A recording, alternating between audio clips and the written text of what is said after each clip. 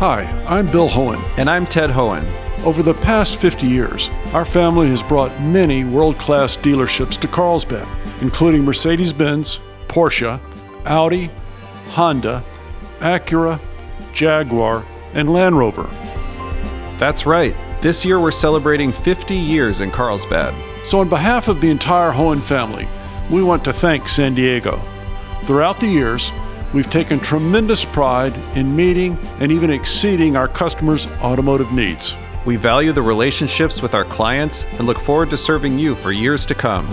We invite you to visit one of the Hohen Carlsbad dealerships or hohenmotors.com.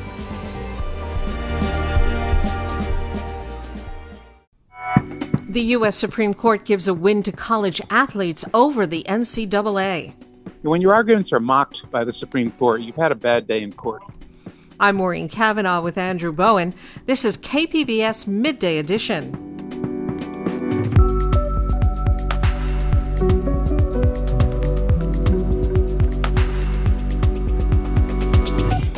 The big plans for San Diego's Sports Arena District are forced back to the drawing board. When you develop it, you should start from the premise that it needs to be developed for the public good.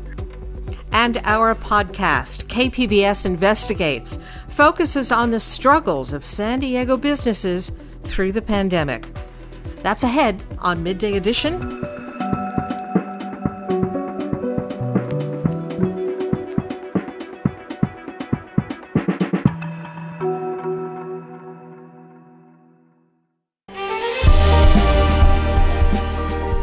Hi, I'm Bill Hohen. And I'm Ted Hohen. Over the past 50 years, our family has brought many world-class dealerships to Carlsbad, including Mercedes-Benz, Porsche, Audi, Honda, Acura, Jaguar, and Land Rover. That's right. This year we're celebrating 50 years in Carlsbad. So on behalf of the entire Hohen family, we want to thank San Diego. Throughout the years, we've taken tremendous pride in meeting and even exceeding our customers' automotive needs. We value the relationships with our clients and look forward to serving you for years to come. We invite you to visit one of the Hohen Carlsbad dealerships or hohenmotors.com.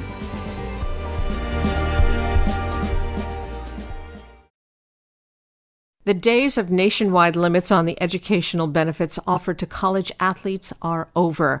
The U.S. Supreme Court has sided with the athletes over the NCAA in a unanimous ruling. The court ruled that the agreement among schools to limit the benefits they extend to student athletes amounts to price fixing and a violation of antitrust laws. California has already taken on the issue of compensation for student athletes with the state's Fair Pay to Play law. And my guest, Len Simon, helped craft that legislation. Len Simon is an attorney and an adjunct law professor at USD, specializing in sports and law. And Len, welcome to the program. Thank you very much for having me. This case was specifically about the educational benefits offered to student athletes. What are those benefits? Can you give us an example? The case is about something small, but it's also about something big, which is the NCAA's power. So on the small side, I would say the educational benefits could be providing tuition for the student to come back and finish his education after his athletic eligibility was over. It could be for traveling to a foreign country during his 4 years on campus. It could be awards for high educational attainment that were available only to athletes. So it's little goodies here and there that schools are not permitted to provide athletes right now because the NCAA is very, very, very strict in what you can give an athlete on the theory that people will somehow cheat and get the best athletes that way. Supreme Court was not excited about that position by the NCAA. Does this ruling apply to any sort of licensing agreements for the athletes? Not directly, but it's a sign in the direction of the athletes having licensing rights and other rights. The easiest way to understand this case, really, Maureen, is that it was an opportunity for the NCAA to have a big win and to trim back all of this pressure to provide licensing rights and provide salaries and provide other things. And the NCAA had high hopes at the beginning. They were going to have a very large victory and walk away with a big prize. And they got just the opposite. They got a loss. and they got no benefit out of it at all. And the door is open for the lower courts to decide how far the courts can go in forcing the NCAA to give benefits. How does this ruling differ from California's fair pay-to-play law? It's very different because it's national in scope, and California's is only about California. And it's broad in theory. It's about all kinds of benefits rather than being only about licensing benefits. But also, it's a different source of power. The California law is a decision by the California legislature to tell California schools how to treat their students. And legislatures can do that. Congress can do that as well. Hasn't yet, but it could. The courts enforce laws that are already written, such as the antitrust laws. And so this case, as you said earlier, says this is an illegal price fix. It is no more proper for USC, UCLA, Berkeley, and Stanford to agree how much athletes can get in the way of benefits than it is for Walmart and Kmart to decide how much they're going to pay their employees in salaries or fringe benefits. It's illegal. It's a conspiracy. So they're really different sources of power, both giving the students something that they want.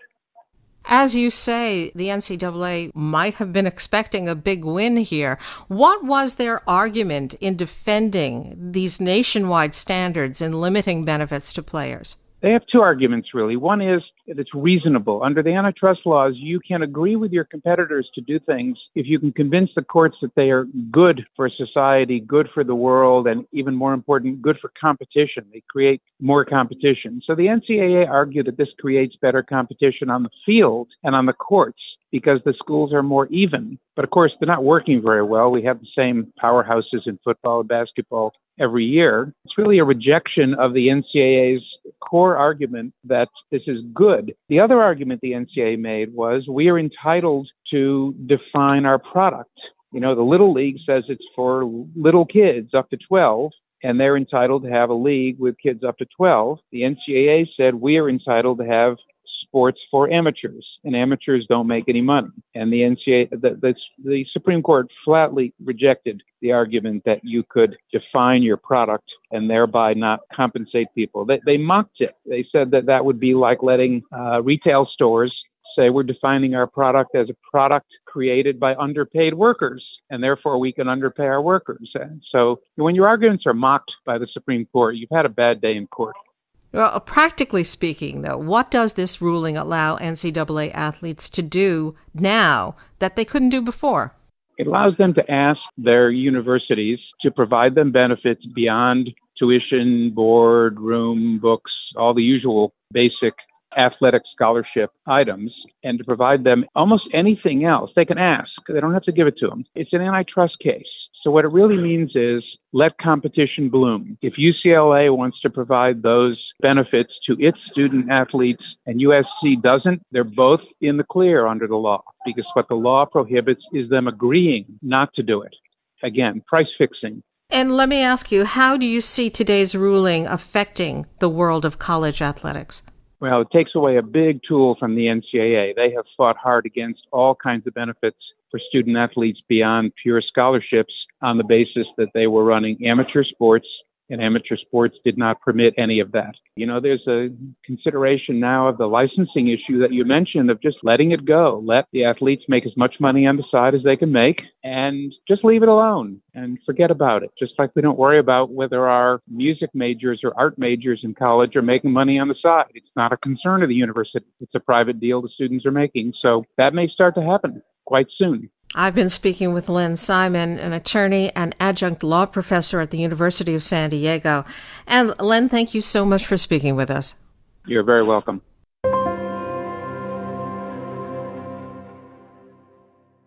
San Diego has been eyeing redevelopment of the Pechanga Arena in the Midway District for years.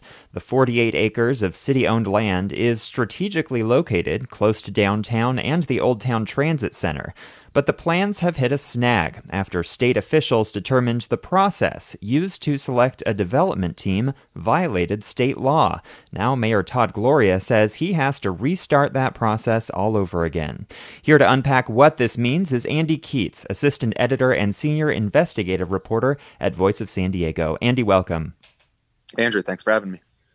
Let's start with why San Diego wants to redevelop this land in the first place. What's wrong with what's on this property right now?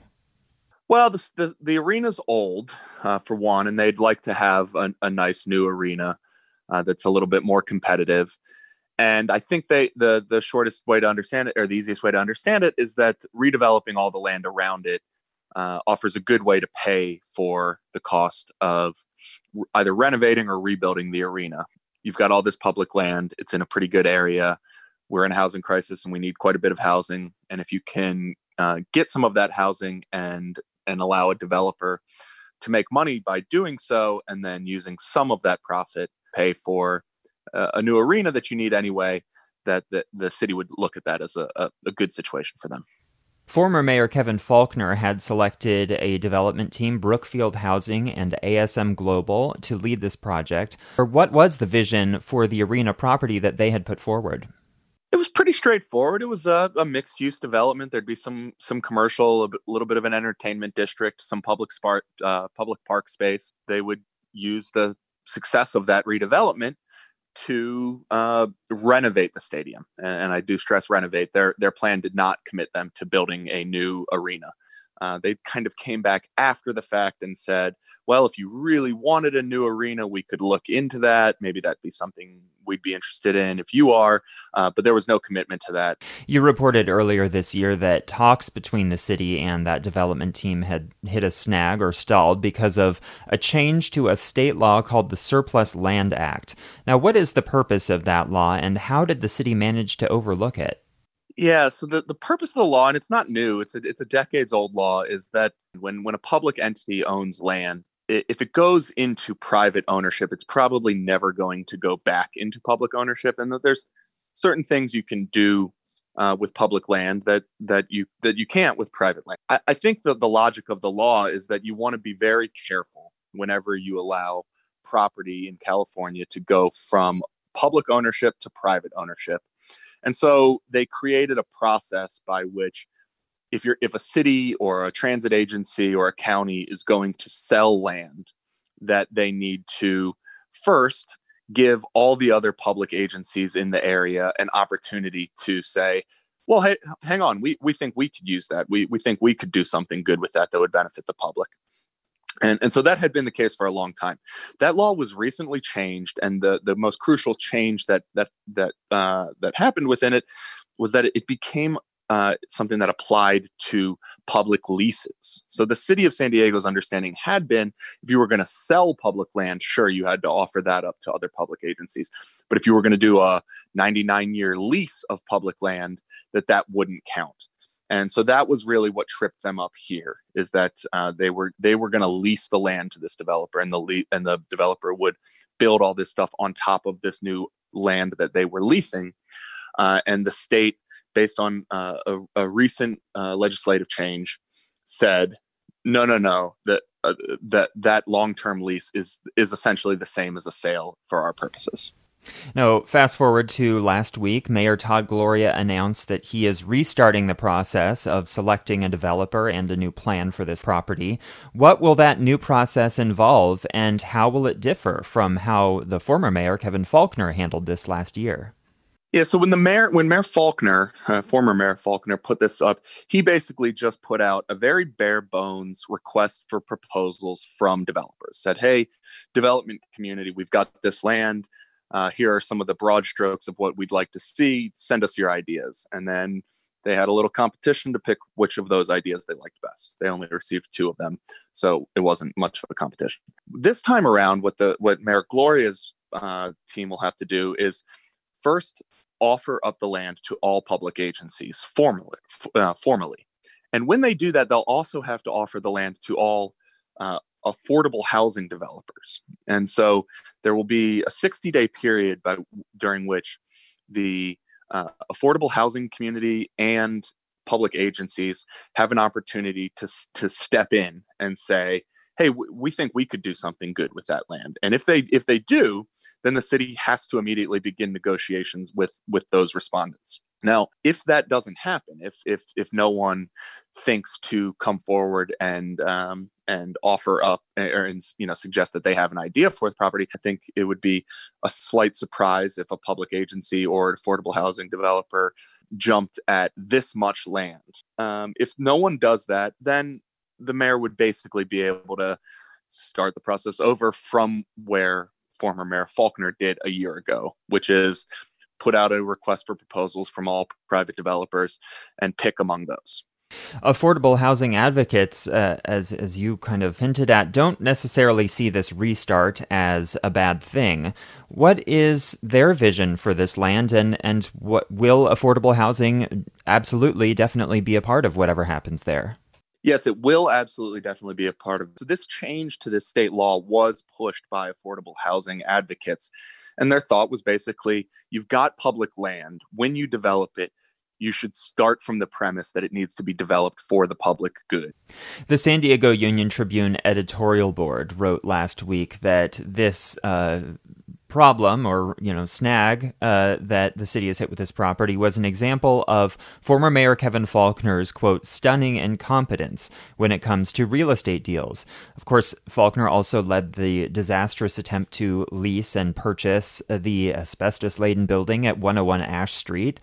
What is the likelihood that these missteps will have any impact on Faulconer's current campaign for governor? I think the political world is so strange right now that this actual resume that the former mayor of the second largest city in the state doesn't actually seem to be especially important in his bid for governor.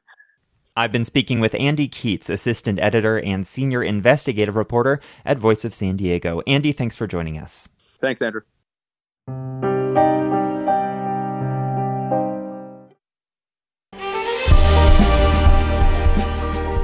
Hi, I'm Bill Hohen. And I'm Ted Hohen. Over the past 50 years, our family has brought many world-class dealerships to Carlsbad, including Mercedes-Benz, Porsche, Audi, Honda, Acura, Jaguar, and Land Rover. That's right. This year we're celebrating 50 years in Carlsbad. So on behalf of the entire Hohen family, we want to thank San Diego. Throughout the years, we've taken tremendous pride in meeting and even exceeding our customers' automotive needs. We value the relationships with our clients and look forward to serving you for years to come. We invite you to visit one of the Hohen Carlsbad dealerships or hohenmotors.com.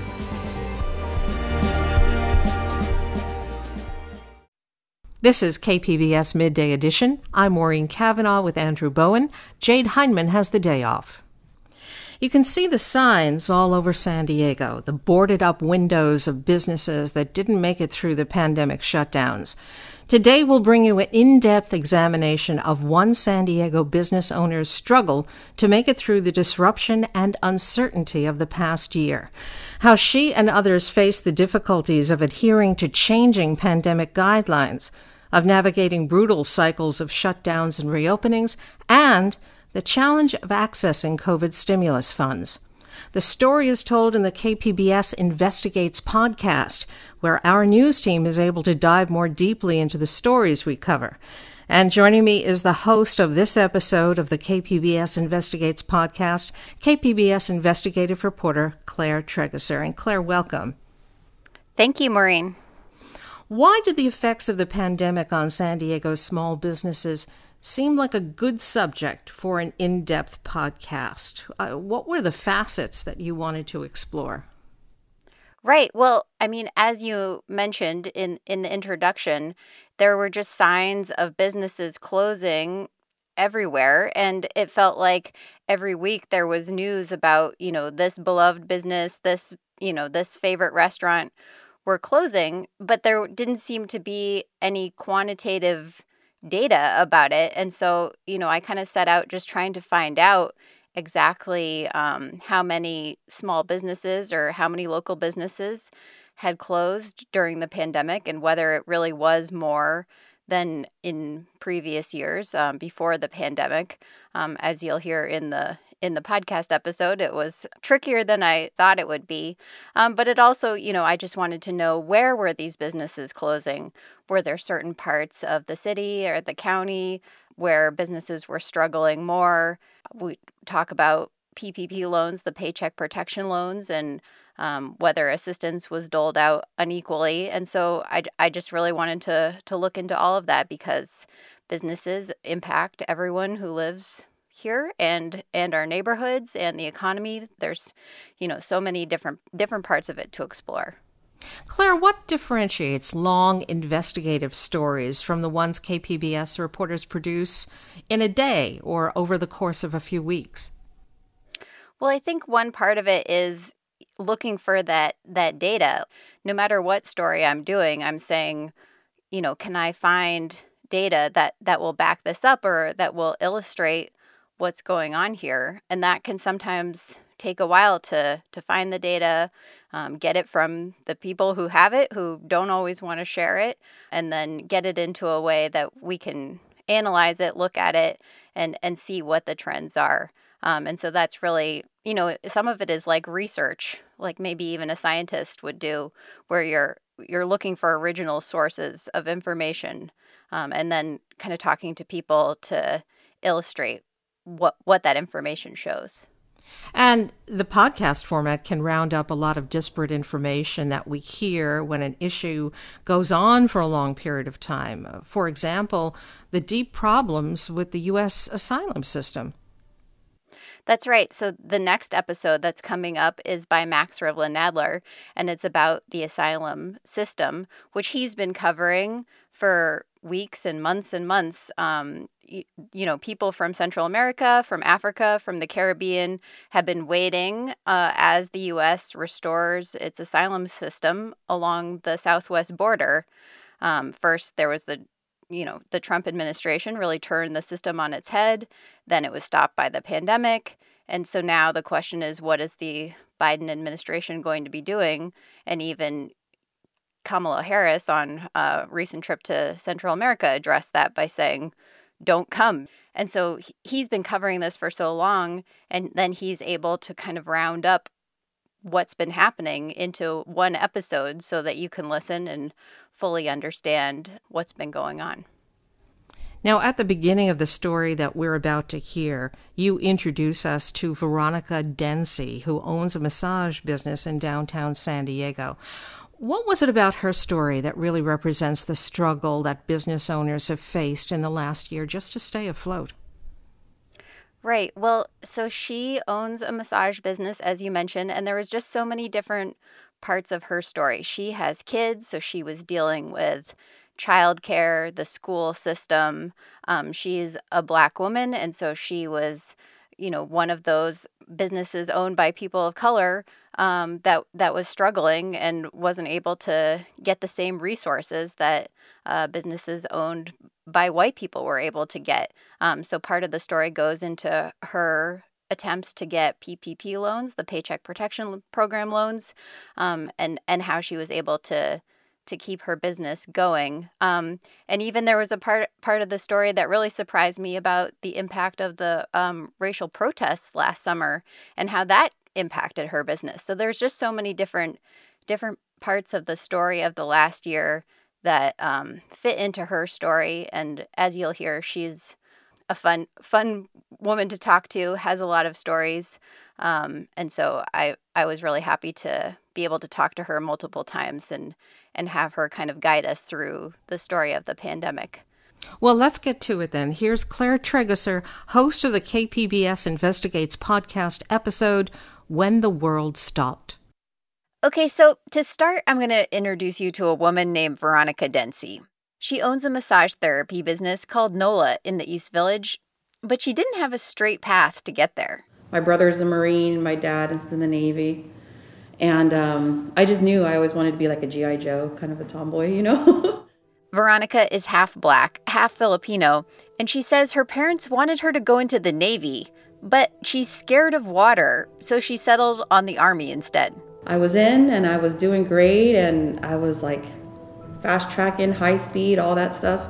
And during a deployment, I was injured, and that injury pretty much ended my career. I was med boarded out of the military not too long after that. So I came home, and I was an angry person. So she decided to try yoga. Lots of people deal with stress or anger with yoga, but during her first class, she just could not handle it. I struggled through the entire class and I was upset and angry. And the yoga instructor comes outside and he was like, I'm also a massage therapist. He's like, I feel like you should try massage. He was like, massage has the same healing powers that yoga does. She tried it and loved it. And basically her career in massage therapy was born. She started out working at a hotel chain, giving massages, but she says she's not good at working for other people. I was 7.5 months pregnant, and I came home one day and I looked at my husband and I'm like, we're starting a business. And he was like, what? When? Where? And I was like, now. I'm finding a place today. and I did, and he thought I was crazy, and I think he was kind of angry too, but he got over it. And for a while, things were going really well. Veronica kept building up her business and her family. She ended up having another daughter and eventually a third. She went from renting a room for her massage therapy at an acupuncture business to finally renting her own space in the East Village. Things were looking up. We got all our stuff in here, we moved in here, everything was perfect, and then the world stopped. It was March 2020, the pandemic came, and everything was shut down. So that first shutdown, no debate from me, on it, no problem, not a big deal. I mean, it ended up being a really big deal. It was like 7 or 8 months, right?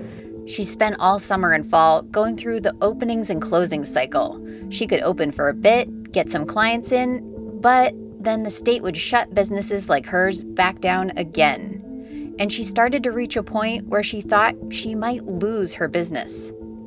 I was considered self-care with nail studios and stuff, but I was trying to find a way. My clients were suffering. A lot of them were suffering. So many businesses across San Diego County had to deal with so much uncertainty this past year. Restaurants could open at limited capacity, then they had to close indoor dining, then they had to go back to takeout only. And everything was always changing all the time. For salons and other beauty businesses, for part of the time, they could only operate outside. In fact, I even heard about a waxing salon that was trying to do bikini waxing outside, which, yeah, it would be hard to convince customers to do that. Veronica's business, NOLA, did end up making it through the first shutdown, but lots of businesses, like Project Rio Collective, didn't. So for the past 3 months, I've basically been on this mission to find out exactly how many businesses in San Diego County have closed. You would think this would be an easy question to answer. I mean, honestly, you can just Google a business and see it's permanently closed. So it seems like Google would be able to produce some data that says, here are all the businesses that closed in San Diego County. And I'm sure they could do that, but they won't, at least for me. I also asked the city, the county, the Chamber of Commerce, the Restaurant Association. No one really had a set list of all the operating businesses that closed down. Finally, I found that the State Economic Development Department has a list. Yay, right? Finally. But they couldn't give it to me because the list, it's actually owned by this private company called DataAxle. So I gave them a call. Hi, Claire. How are you? Good. How are you? Good. Thank you. So I got on Zoom with Chris Fruwald. He's the vice president of data operations at DataAxle. He explained how his company even got this data in the first place. We gather it from thousands of different sources, and we use a lot of automation as well, but a lot of these sources are public sources, including like secretaries of states for business registrations, county courthouses, other trade journals, other business publications that we use as well. So they're looking for signals across the internet that a business might be closed. And then they route those signals to a giant call center to check on them. We have an automated dialer, so if we find that the health of a phone line is disconnected, And that's a good indicator that the business is probably closed. So yeah, they collect all this data and then sell it. We opted not to buy the data, but Chris did give me some information. He said that in 2020, there are about 2,400 businesses in San Diego County that they have confirmed were closed. That sounds like a lot, but it's actually down from previous non-pandemic years. That was a surprise. But Chris cautioned that's not a final number. It will likely increase as they confirm more businesses actually closed. That number, is closer to 10,000 out of around 200,000 businesses in the entire county, which accounts for about 5%. 5% of all businesses. That's a lot. Chris also gave me some stats on what kinds of businesses were closing in 2020. Mostly restaurants, food carryout businesses, physicians, and dentists. And he told me where businesses were more likely to close. For example, zip codes in National City and Oceanside lost half of their businesses since 2019.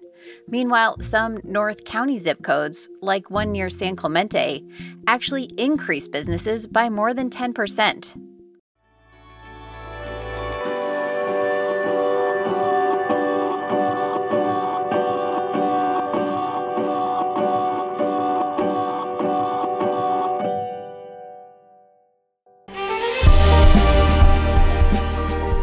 Hi, I'm Bill Hohen. And I'm Ted Hohen.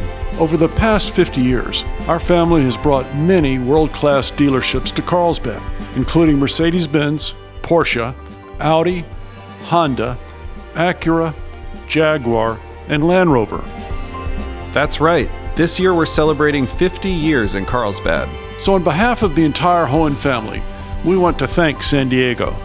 Throughout the years, we've taken tremendous pride in meeting and even exceeding our customers' automotive needs. We value the relationships with our clients and look forward to serving you for years to come. We invite you to visit one of the Hohen Carlsbad dealerships or hohenmotors.com.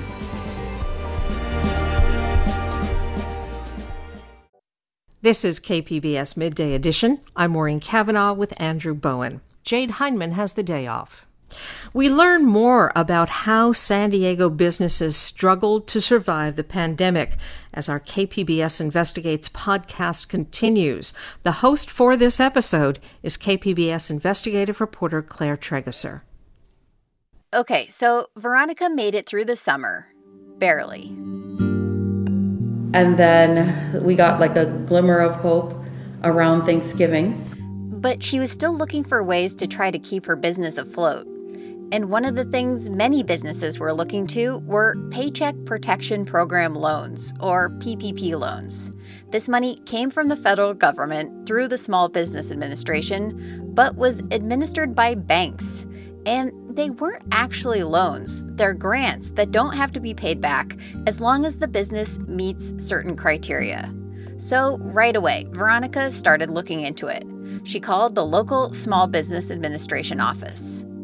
The way that it was explained to me was that if I did the PPP loan, I would have to pay my therapists for like a month or 2 months or something like that, and they couldn't get unemployment. This is true, but when Veronica's business had to be closed, when stay-at-home orders meant she wasn't operating at all, her employees could get unemployment. And then when stay-at-home orders were lifted, she should have been able to get PPP funds to bring back staff or hire new employees. But Veronica didn't know that. So instead, she applied for and got another loan called an Economic Injury Disaster Loan, which she does have to repay. So then I took the EDIL loan because, I was like almost $30,000 behind in rent. So I did it, and the EDIL got eaten up by rent and Christmas alone. And then right after Christmas, there were new stay-at-home orders due to surging COVID-19 cases, and so she was shut down again. And so now I'm like, this is like a lot of money. This is like how much I make in a year, and I owe that back to the government. And I didn't even get the chance to use it for what it was for. Okay, so it sounds like Veronica may have gotten some bad advice, and this was a consistent problem during the pandemic, especially for minority-owned businesses or businesses in lower-income areas that didn't have good relationships with banks. They didn't get as ready access to PPP loans, didn't get advice from banks or financial experts, and so they missed out on these opportunities.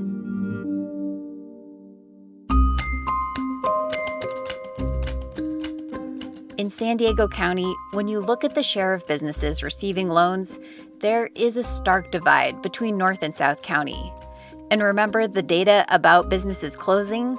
That tracks with this divide as well. The success rate for applicants from census tracts in low-income areas with large minority populations, mainly South County, was 5% or less. But travel north to affluent, mostly white census tracts in places like Carlsbad, Poway, and Encinitas, and the success rates are 96% or above. Lenders here gave just under 12% to businesses in majority Latinx census tracts. But in majority white census tracts, 61% of businesses received loans. Businesses like the one owned by Molly Boyd. So yeah, we've been in business for 8 years now, and through one pandemic. So that's wild. Molly owns Brill Hair Lounge in Carlsbad. And the beginning of the pandemic was a shock for her, too. She, like hairstylists everywhere, had to close her salon. Her clients didn't take it well. It's like everybody started panicking, not only like health-wise, but like I have to look good. I mean, we are in California. It's between social media and all those social platforms, like people have to still look good. Molly applied for a PPP loan from her usual bank and was put on a waiting list. But instead of just waiting, she used her network of other Carlsbad business owners.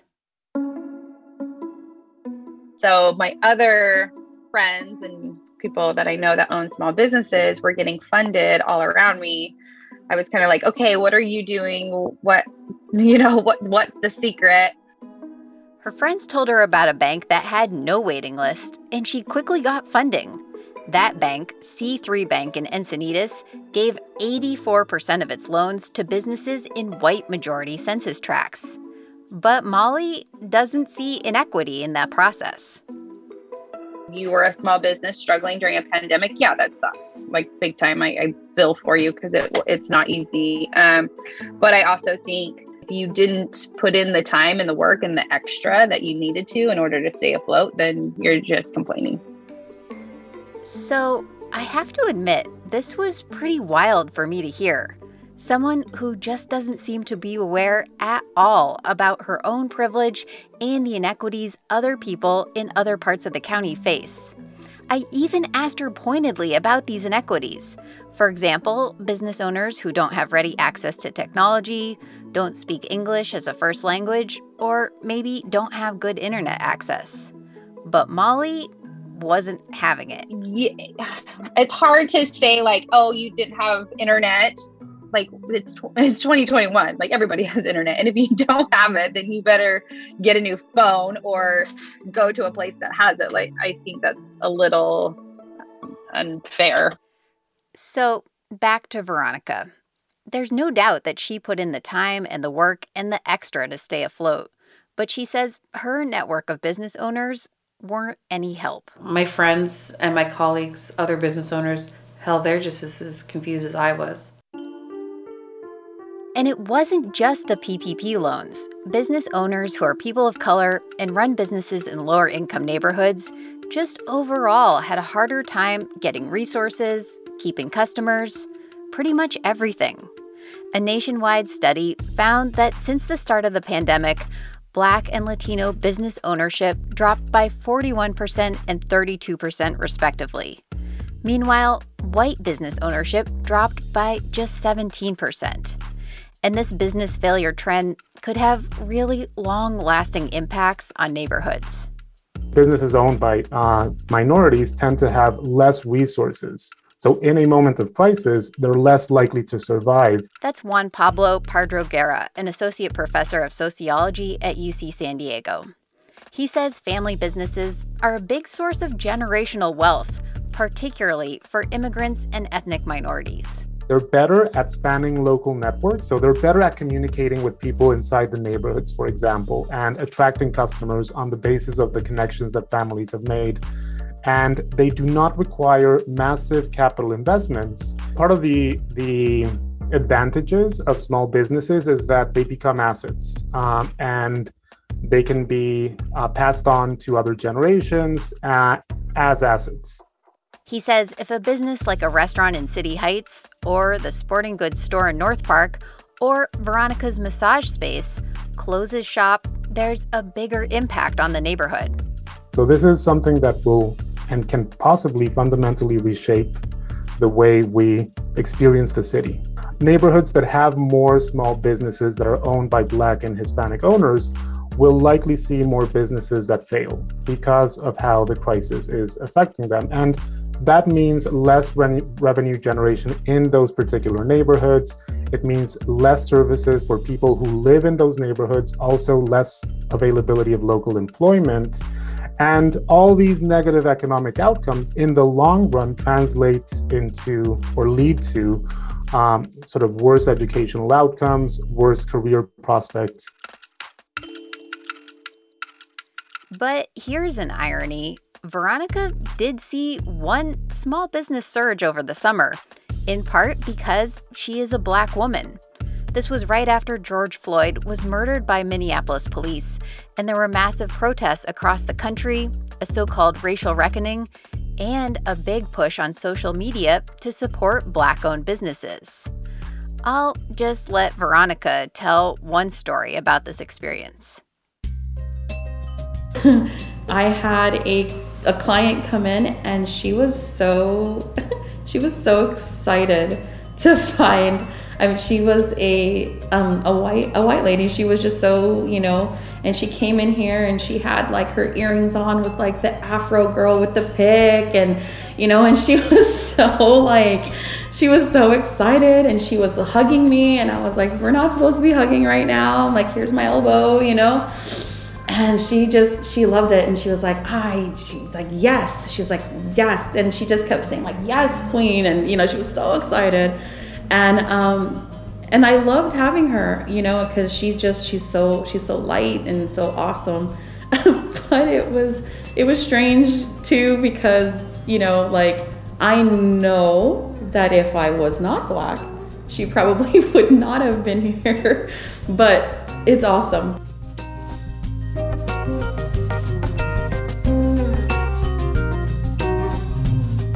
But this big push to buy Black faded out after a few months. Veronica got some new customers, but they didn't last, and she's lost a lot of money this year. I'm a disabled veteran, right? So I was using my disability to try to pad, just so that I wasn't like $20,000 in back rent, because I had the hope of being able to open back up one day.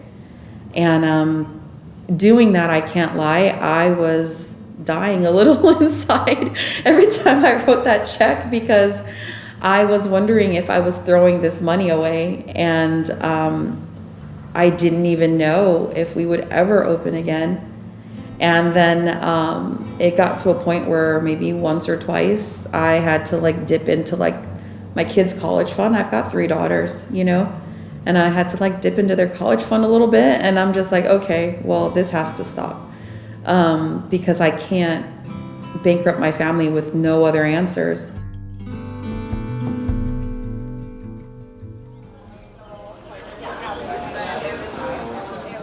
Now let's visit another business not too far away from Veronica's NOLA, where bankrupting the family doesn't seem to be in the cards. It's the middle of the day on a Tuesday, and Queenstown Public House on the outskirts of Little Italy is hopping. Groups of families with toddlers, girls in pretty sundresses are seated outside in the dining areas set up on the street. Queenstown's owner, PJ Lamont, says the constant changes during the pandemic made things really difficult. And there were times where he thought he might have to permanently close one of the 5 restaurants he owns. But now, not so much. Since people were allowed to sit down and dine again, it's almost been like summer every single week. Like, it doesn't matter which restaurant it is. It just seems like people have been so, stuck inside their caves for so long that everyone wants to be out, and now that it's acceptable to be out, I mean, people are out, people are continuing to stay out, and it's a good vibe.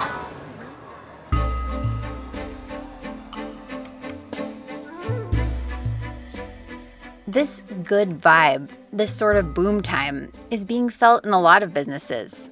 That's according to the UC San Diego sociology professor, Juan Pablo Pardo Guerra. Because also many households received additional funds from the government, those that did not need the funds, for example, those that were still employed throughout the pandemic, now have an additional few $1,000s. And we are seeing a heating up of the economy in certain areas. People have compared it to the Roaring '20s after World War I, and of course, after the 1918 flu pandemic. But he says it's important to remember that not everyone is feeling this roar in the same way. It's something that we have to be mindful of, because in those moments of growth, growth also tends to be something that is not necessarily equalized. So one of the issues with the businesses that were left out is that, of course, they're in a worse position, and catching up is much more complicated because they have to compete with businesses that are now perhaps in a relatively better footing.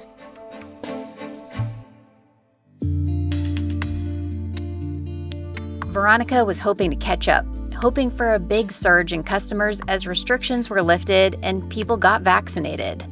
But it hasn't happened as much as she'd like. I'm still getting the clients that are like, do I need to wear an effing mask? Yes. Licensing still says you have to wear a mask, so yes. Well, I'll just freaking call back in a month, okay? Like, I don't know what to do with that. She's also having trouble bringing back staff and struggling with childcare, like many others. I had a client call because they were wanting to know if we had a therapist that could be available to do massages for their evening crew. I wasn't working. I was done for the day. And I could have easily went and did that.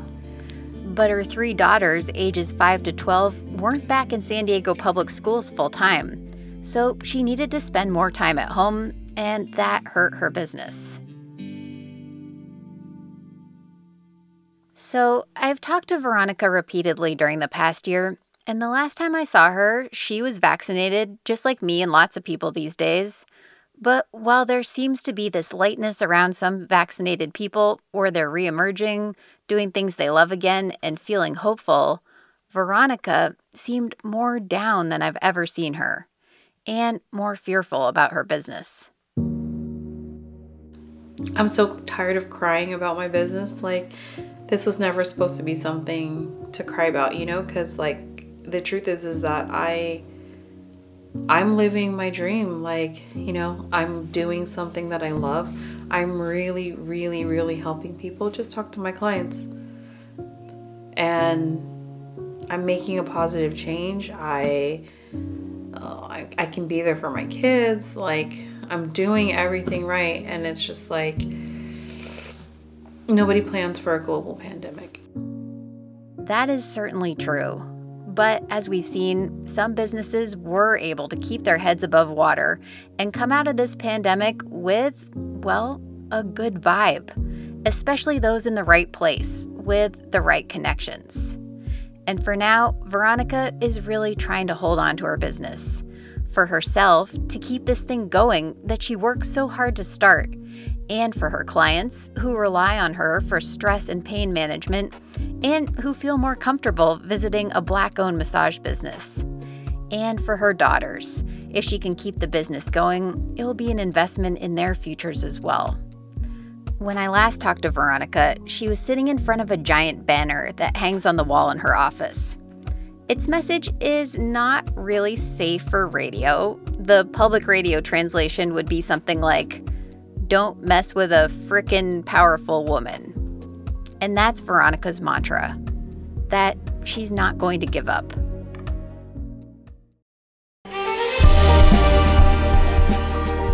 Hi, I'm Bill Hohen. And I'm Ted Hohen. Over the past 50 years, our family has brought many world-class dealerships to Carlsbad, including Mercedes-Benz, Porsche, Audi, Honda, Acura, Jaguar, and Land Rover. That's right. This year we're celebrating 50 years in Carlsbad. So on behalf of the entire Hohen family, we want to thank San Diego. Throughout the years, we've taken tremendous pride in meeting and even exceeding our customers' automotive needs.